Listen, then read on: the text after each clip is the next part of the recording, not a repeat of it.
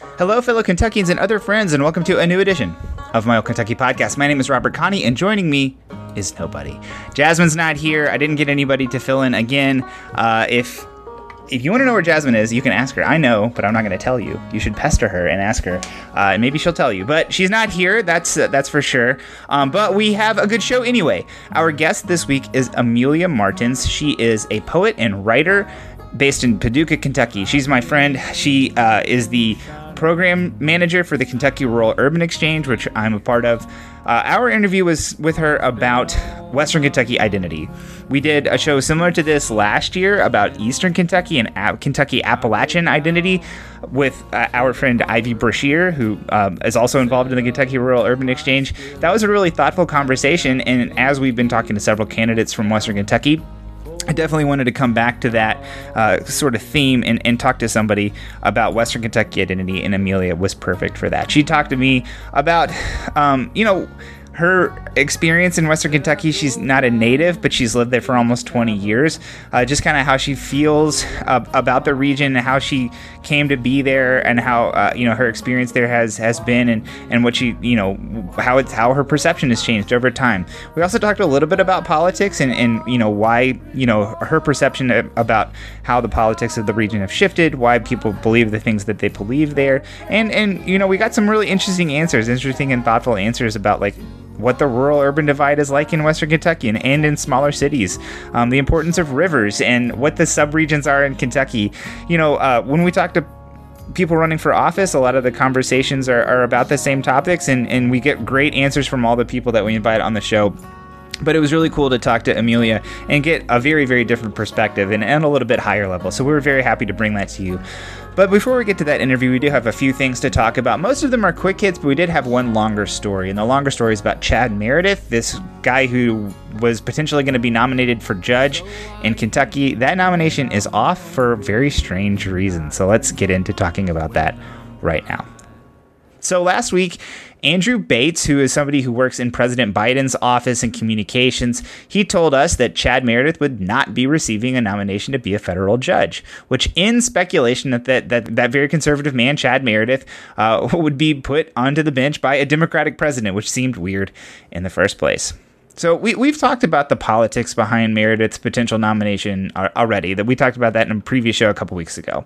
It had been speculated that Mitch McConnell would be trading the nomination for the ability for President Biden to place the U.S. attorneys in Kentucky. That is something that has not yet happened and is very strange that it has drawn on for so long without having anybody in those positions.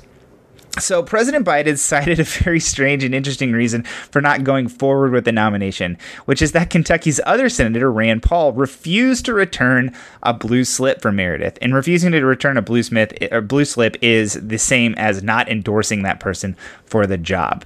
So we did talk a little bit in that same show about the blue slip process and how it's changed over time.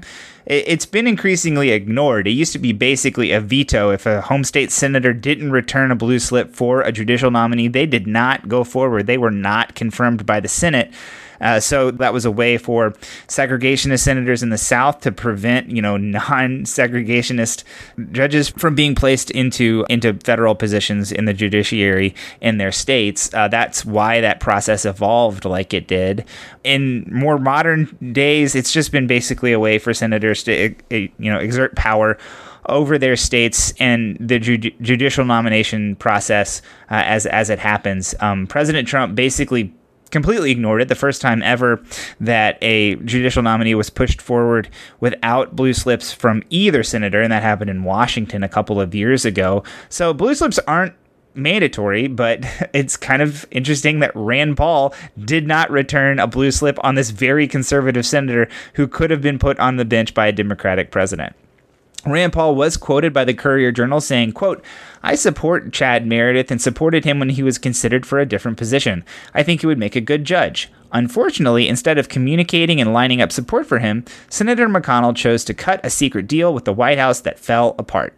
In other media, Paul said that the blame for the deal falling apart should lie with McConnell because of his secrecy. So definitely kind of more of a fight between Rand Paul and Mitch McConnell than like Joe Biden or Republicans and Democrats, which I find a little funny. I don't know. That's maybe just me. recently. This very conservative judicial nomination that President Biden was apparently about to make did not go forward because of Rand Paul. Mitch McConnell asserted that there was no deal between the Biden administration and McConnell. This was after the deal fell apart. The Courier-Journal quoted an anonymous McConnell advisor who said that the deal was struck in good faith between Ronald Klain, who's the president's chief of staff, and McConnell, basically just because they were just being nice. I don't know whether or not that's true. I don't know who to trust there, but that is the story they're going forward with. Liberal groups and Democrats were both happy that the deal was spiked. I suspect that there's a lot of folks within the political staff of the Biden administration who are relieved.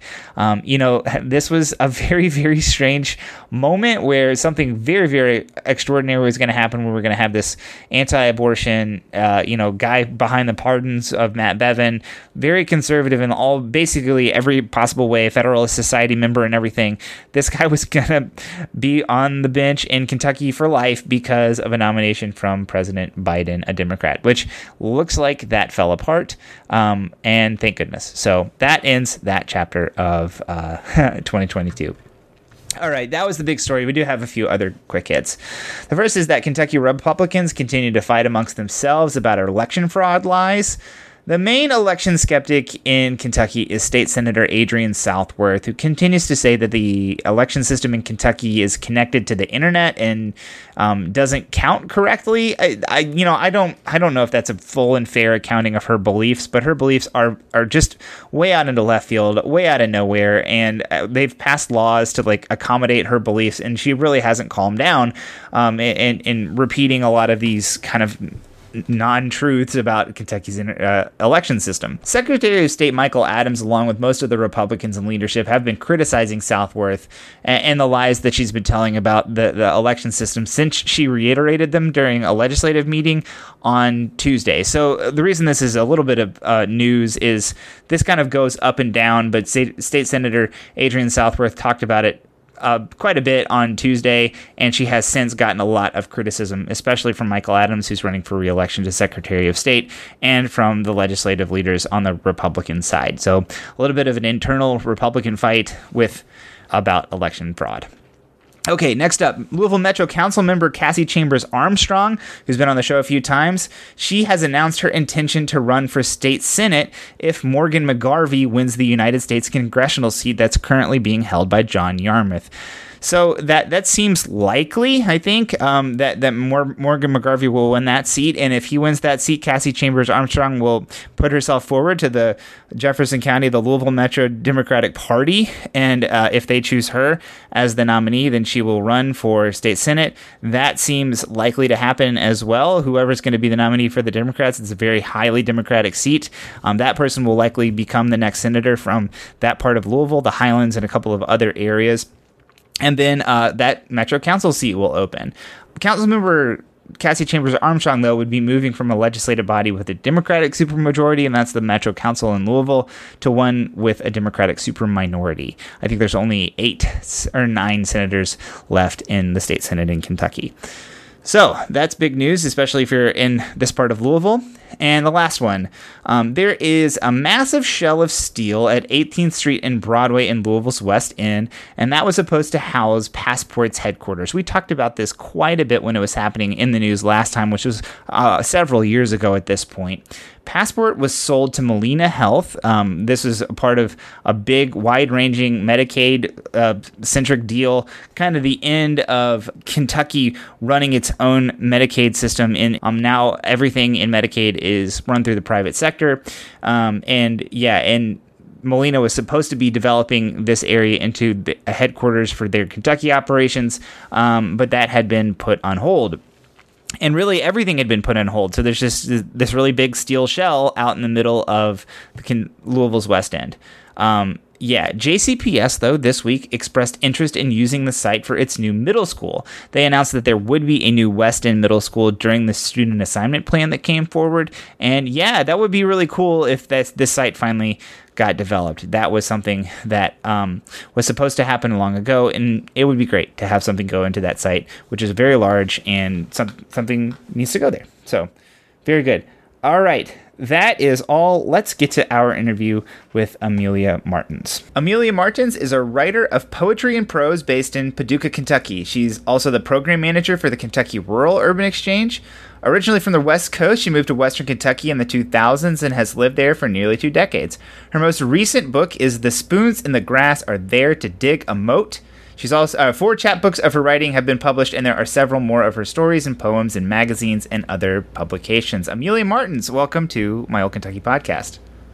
Thank you. It's nice to be here. Yeah, we're thrilled to talk to you. So we've been doing a series of candidate interviews throughout all of Western Kentucky, and last year we did an interview with Ivy Brashear, who you're friends with, about Eastern Kentucky identity and like Appalachian identity. We wanted to kind of do the same thing with Western Kentucky.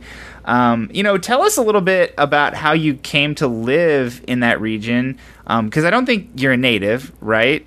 Right. So tell us how you ended up there, what your perceptions of the area were before you moved there, and, how your perceptions of the region have kind of like changed over the time in which you've lived there. Okay. Well, when you say that I've been here almost 2 decades, that sounds like a really long time.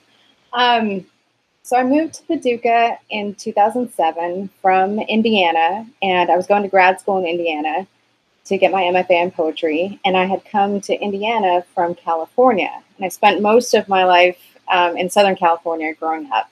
I was born in Washington State, so wasn't really a Californian, wasn't really from Indiana because I was just there from grad school. And then I met my husband in the MFA program at IU, and he was from Paducah.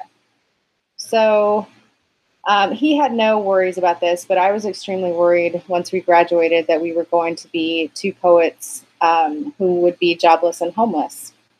And we were not going to move back to Southern California, because that was one of the things that I realized in leaving California, was that there were places in this country where you could still live reasonably, because even California in 2007 was ridiculous. Yeah. In terms of like cost of living and how much time I was spending on the freeway, and just it was not the life that I wanted to have once I had left it. And so I didn't know very much about Kentucky. Our MFA program, it was the first year that the poet Morris Manning was teaching in that program, and he was from Kentucky. Sure. My husband Britton's from Kentucky. Mitchell Douglas was in that program. He's a poet from Kentucky. So there was a pretty strong Kentucky influence in that program. And just getting to visit, being in Indiana, we started to look at Paducah as a place to live. And yeah, that's how we got here. It was affordable. There was community college. We could teach. Yeah, awesome. Yeah, I mean, that's I don't think an uncommon story for people who end up living in Kentucky who aren't natives. The fact that it's not cheap. Nowhere to live in really anywhere is cheap, but it's cheaper than a lot of other places.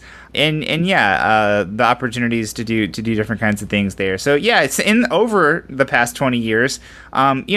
How has your perception changed? Like once you got to Western Kentucky, did you feel? I mean, obviously you're not homeless now. What was it like when you moved here, and then how has that kind of changed with your relationship with your neighbors and friends there?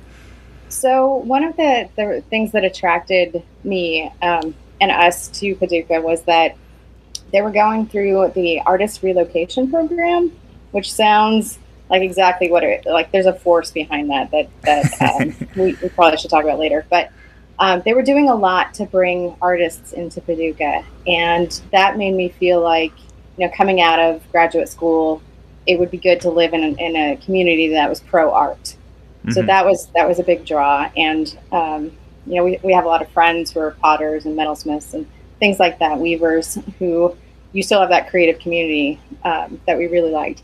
But my first impression, I was like, we are never going to move to Paducah. If we moved to Paducah, we would have to become the strangest versions of ourselves. And that's what I remember thinking. And then once we lived here, I was like, oh, no, we don't. I mean, we probably still are the strangest versions of ourselves.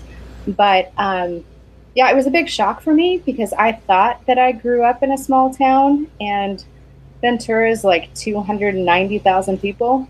It's like the size of Lexington almost, yeah. I was like, that's a small town in Southern California. And then I moved to Paducah, and my my husband's father was a minister in town, and there was like no possibility of being anonymous. And I had never experienced that before, where like you go to the grocery store and you have to talk to your sixth grade math teacher. Like I didn't know what was happening. So I spent, I think, the first like 3 years just a little freaked out that everybody knew everybody. And it was a really, it was just really different to come to a place where families had known each other and they had known their kids and everybody was connected, which has been really nice since we had children. Like now as a parent, I'm like, oh, this is great. Everybody knows everybody. And if my kids do something, somebody's going to see them and I know about it. So, yeah. So, one of the things that I know about Western Kentucky from my friends in the region is that there are like multiple like sub regions within Western Kentucky, and that's true of everywhere. I mean, even in Louisville, we have neighborhoods, but then in my wife's family and my dad's family are from Ashland, Kentucky, which is like northeastern Kentucky, which is very, very different than southeastern Kentucky. Yeah. And in Western Kentucky, there's a few that I learned in fourth grade Kentucky history class of like the Pennyrile and the Western Coal Fields, and that like 8 counties the furthest to the west that's like the Jackson Purchase. So like as somebody who came to it, did those regions make sense to you today? Are there other sub-regions as somebody who lives there now that make more sense? So this is one of the things that I'm going to say that's really embarrassing is that until I started working as the program manager for the Rural Urban Exchange, so in like February, I was convinced that Western Kentucky was just the Jackson Purchase. That's it. And then I had this talk with Savannah and her giant map, and she was like, no. There's a lot more of Western Kentucky than that. And I was like, no, there's not. I'm totally a far Western Kentucky snob, I guess. That's true of the other side of the state too, though, because there's people from like Pike County or Floyd County that are just like what Eastern Kentucky is just like 4 or 5 counties, like all the way to the Eastern Kentucky. It's just us. Yeah. Like I was like, it's just us. Like if you get past the lakes, I don't know what that is, but it's not Western Kentucky.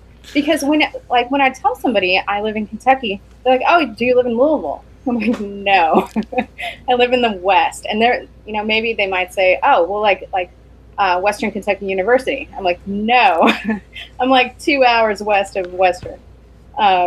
So I don't know. I think that I am biased in this, and I don't have a good answer for this. I actually had to look up, and I was like, well, where are the coal fields? And we just went to Muhlenberg County, so I know that counts, but I didn't realize they went so far north, like all the way to the river. Yeah. And then I didn't realize how big the Pennyrile was. It's the biggest region in Kentucky. It's huge. Yeah, it is. Yeah, it also makes the congressional district makes more sense. I was like, oh, okay, that's why it goes all the way over there, because that has never made sense to me. Doesn't make sense that it goes to Frankfort now, but it does make sense that it loops under like that. Yeah. It's wild. Yeah. Yeah. Yeah, and regional identity are something that we learn a lot about, and that there's a long history of. But as things grow and change, it is kind of different. But it is kind of funny that your perception of Western Kentucky was the same as like somebody from Floyd County talking about Eastern Kentucky. Small. I was like, it's just us. No, it's just us. Yeah. Okay, so speaking of Eastern Kentucky, and this is something that I do think, and me and Jasmine, my other co-host on the show, have talked about quite a bit. But like, I kind of feel like Eastern Kentucky has like a stronger brand maybe than Western Kentucky, and I'm curious to know if that's also your perception, and if so, why do you think that the eastern part of the state has that stronger identity than Western Kentucky? Yeah, so this was a really interesting question, and I've been thinking about this since you sent the questions, and my first reaction was to be like very offended, like no, they don't, and then I was like, wait a minute. If you talk to people outside of Kentucky, it's either like there's Louisville or like everyone is from Eastern Kentucky. The hills, yeah, the mountains. That's it. And so I was thinking about this, and I did a little bit of research, and I found an article that was it's not too old. It's like 2 years old. It's from the Journal of Jewish Identities. And I found this because they had quoted Sarah Bradley, who runs the Freight House here in Paducah.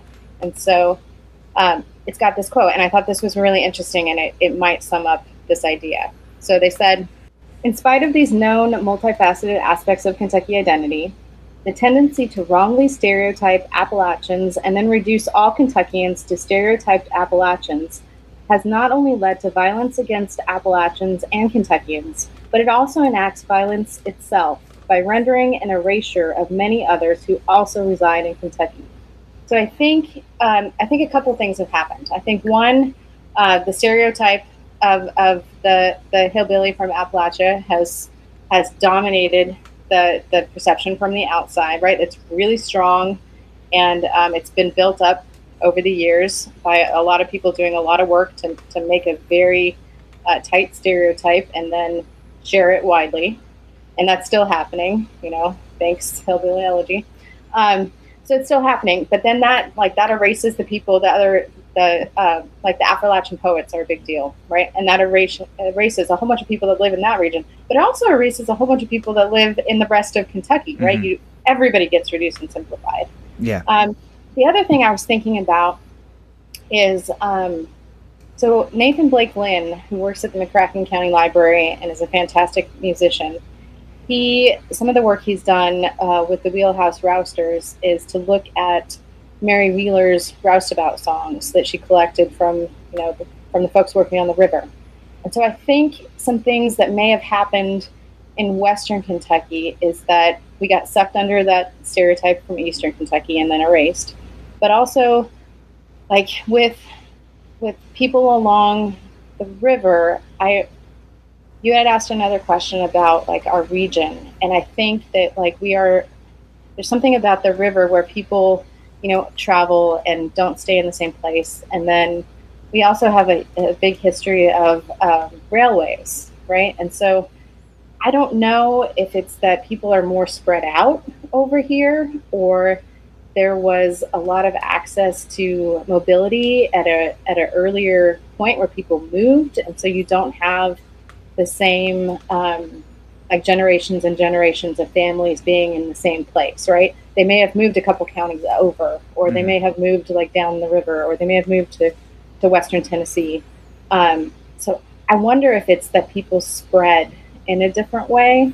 I think there's a couple reasons for that. Those are really perceptive. Those are a couple that I haven't really thought about, because I think a lot about like the 60s and the war on poverty, and John Kennedy's trip to Appalachia and Kentucky, and then Lyndon Johnson's trip to Kentucky and Appalachia, and that like where a lot of those stereotypes kind of come from. I think of that as like establishing what poverty in Kentucky looks like. But when you ask somebody about Eastern Kentucky, it's like, there's coal and a high rate of poverty, and that exists in Western Kentucky too. Both of those things. Yeah. Right. So it is kind of like, why is one more broad in the imagination? But I also really like what you said about the river, because I do think too, there's a couple of different ways to divide Kentucky. And I think like land people and river people is definitely one as well. And I mentioned my family being from Ashland. Ashland's also on the river, and I think that kind of separates them from a lot of the coal producing counties and further south in Kentucky. And it actually brings a lot in common. A lot of those kind of industries that exist all the way along the river. If you talk about like Maysville, or all the way up to like northern Kentucky, Cincinnati area, down to Louisville, into Henderson, across to Owensboro, then Henderson, and then all the way to Paducah. Like absolutely, those people have a lot in common that we don't really talk about that much. I think is that's definitely one way to think about Kentucky as well.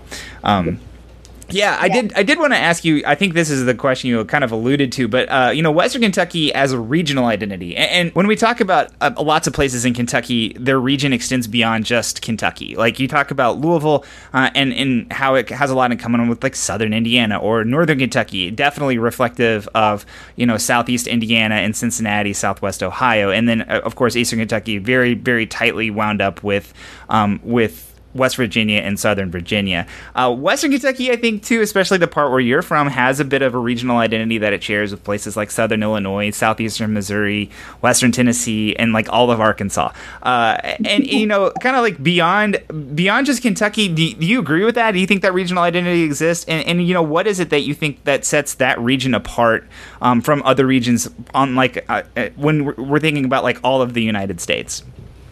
Oh, that's such a good question. Okay. So, there's a pretty strong relationship between at least like Paducah and Southern Illinois, because, it's it's just across the river. There's like one more exit and you would be in Illinois. But there's also this like animosity of like, oh, well, you're like, we crossed the river and you're a different state. And then the topography of the land changes pretty quickly. So I don't know. I mean, we are connected to Illinois, but I don't know that we're connected in the same way that I see like Henderson, like Indiana being connected with to Evansville, that part of Kentucky. yeah. Like those seem closer to me, Mm-hmm. and the landscape seems more similar. But then, so I would say we're very. It's easier to see the relationship with like Western Tennessee. Just because you can like slip into Tennessee on accident. Like you're just like you go over a county and you're in Tennessee and you didn't have to cross the river. So you maybe don't notice that you're somewhere else. And the landscape seems more similar. So I think that's closer to us. Arkansas has a interesting thing going because I feel like Arkansas is misunderstood in a lot of the same ways that Kentucky is. Yeah. The rest of my family's from Arkansas, so okay. Yeah. Yeah, I feel like there's a kinship between us in terms of like how states are viewed. That's really similar, and the landscape too continues like down the river. There's that little part of Kentucky that's not Kentucky. Fulton, yeah, where you like go across and you go into Missouri and then you're back into Kentucky again. Yeah, where you can only get to it from Tennessee, mm-hmm. And it's left off of like all the maps. Like you see the outline of Kentucky, and the people in the little dot are just never part of it. And I didn't know until again Savannah and I were looking at the map, and I was being biased towards my Western Kentucky, and she was like, "Well, what about this part?" I was like, "What is that?" Oh, so there's a part of it's an island. Like for us, it's an island. They're connected to Tennessee. How did that happen? That seems weird. The river changed because it's It's amazing. Yeah. Like the river is so powerful. And the other thing I'm going to say that's embarrassing is I didn't realize that the whole bottom of Kentucky was Tennessee. Mm-hmm. Yeah. So the river makes a lot of sense along the top in our border, but then the bottom seems so arbitrary. Like there's so much. As you go across Kentucky, like central Kentucky, when we're talking about the rivers, like there's parts of central Kentucky where like the rural urban exchange has not really ever had anybody from. And if you look at it, it's because of what happens with the different rivers. And like those people are much more connected to Tennessee. Yeah. So I feel like we've got the lakes that kind of disconnect us from the rest of Kentucky. And then we've got the river that, separates us from Illinois and Missouri. So we're much, much more connected to Western Tennessee. But if you talk to people, like they are not. Like Tennessee is its own thing. It's almost like a sibling rivalry. Like you're really mad at them a lot, but at the same time, you're probably the most like them, I guess. Yes. Maybe. Yeah. It is kind of interesting, and it's something that doesn't get explored a lot. I always say, like, I don't know, like that area of the Ozarks up into like how the Mississippi River kind of flows, and like that area of like the southern Mississippi River area is like, I don't know, it's probably the most ignored region of Kentucky or of the United States, and I think Western Kentucky is certainly like right in the middle of it. I was wondering about this, just having driven now across Kentucky so much more than I was in previous life. Like, what would happen if we just took all the states and we just redrew them on lines that like made actual sense?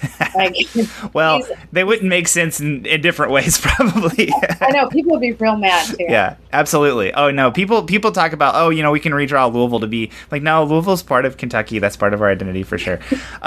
Okay, so My Old Kentucky Podcast is a show that's about politics mostly, the purchase area of Western Kentucky that includes Paducah, where you are in McCracken County. It used to be called like the Democratic Gibraltar because it was as solid as a rock for Democrats, and that was a long time ago, before you showed up in Western Kentucky, and now the region's exactly the opposite, and just kind of like since you have moved there, have you noticed like a shift in the political opinions of your friends and neighbors since you moved there, and what do you think, what do you account to that, why do you think that change has occurred? So I was thinking about this, and one of the things I was I was looking at, and like the statistics I found are from 2012, so they're 10 years old. But it was talking about the Jackson Purchase being 67% Democratic and 27% Republican. And I was like, what? Because it doesn't feel like that. That's changed quite a bit in 10 years. Yeah. Yeah. And I feel like that shift has happened somewhat with people like identifying with maybe just identifying with the idea of being like left out of a conversation. And like that's a pretty strong feeling, I would say, in Western Kentucky, is that we nobody can see us and nobody can hear us. And so like we're not really we're so far over here that we don't really count. And I feel like a lot of people have identified with the narrative of not being included. And so but I also realized that, I insulate myself with people who think like me. And so, in my mind, it's very progressive over here, and people are, it's not red. It's at least, it's at least purple. But then if you go outside of Paducah, it's pretty red, pretty dark red. And I think a shift has happened, in the last couple years of just people realizing that if they want to be heard, they have to start speaking up.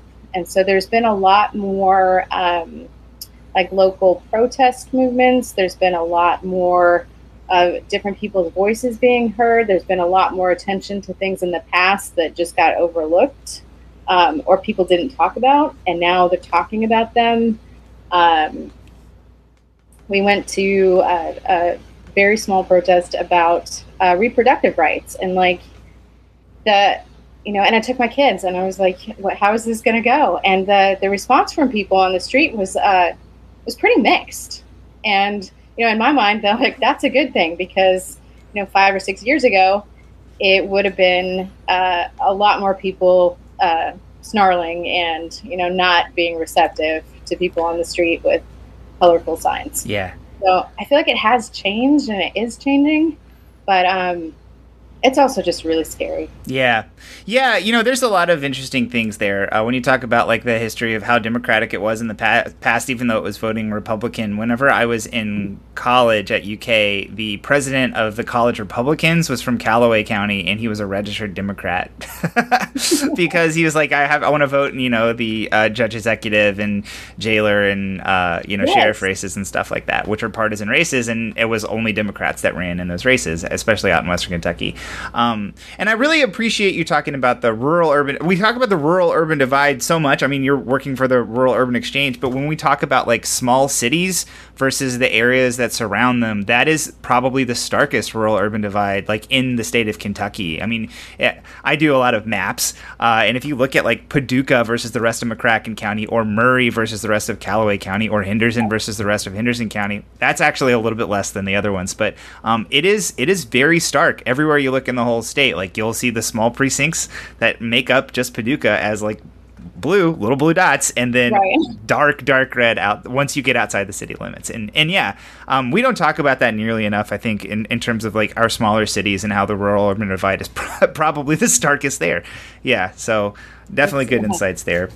Okay, so, as a writer, I definitely wanted to talk to you about that. Tell us a little bit about how, moving to Western Kentucky has shaped your writing. You came as, a younger poet, somebody who's got educated, and then, of course, you became a professional there in Western Kentucky. So how has the area kind of shaped what you've written about? And are there any particular, like, location spots that inspire you the most?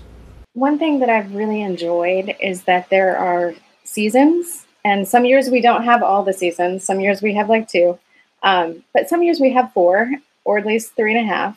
And for me, the change in climate really affected my writing. I didn't realize, coming from Southern California, where there's like fire season and earthquake season, and you have fog in the summer. Like I didn't realize how much that affected memory.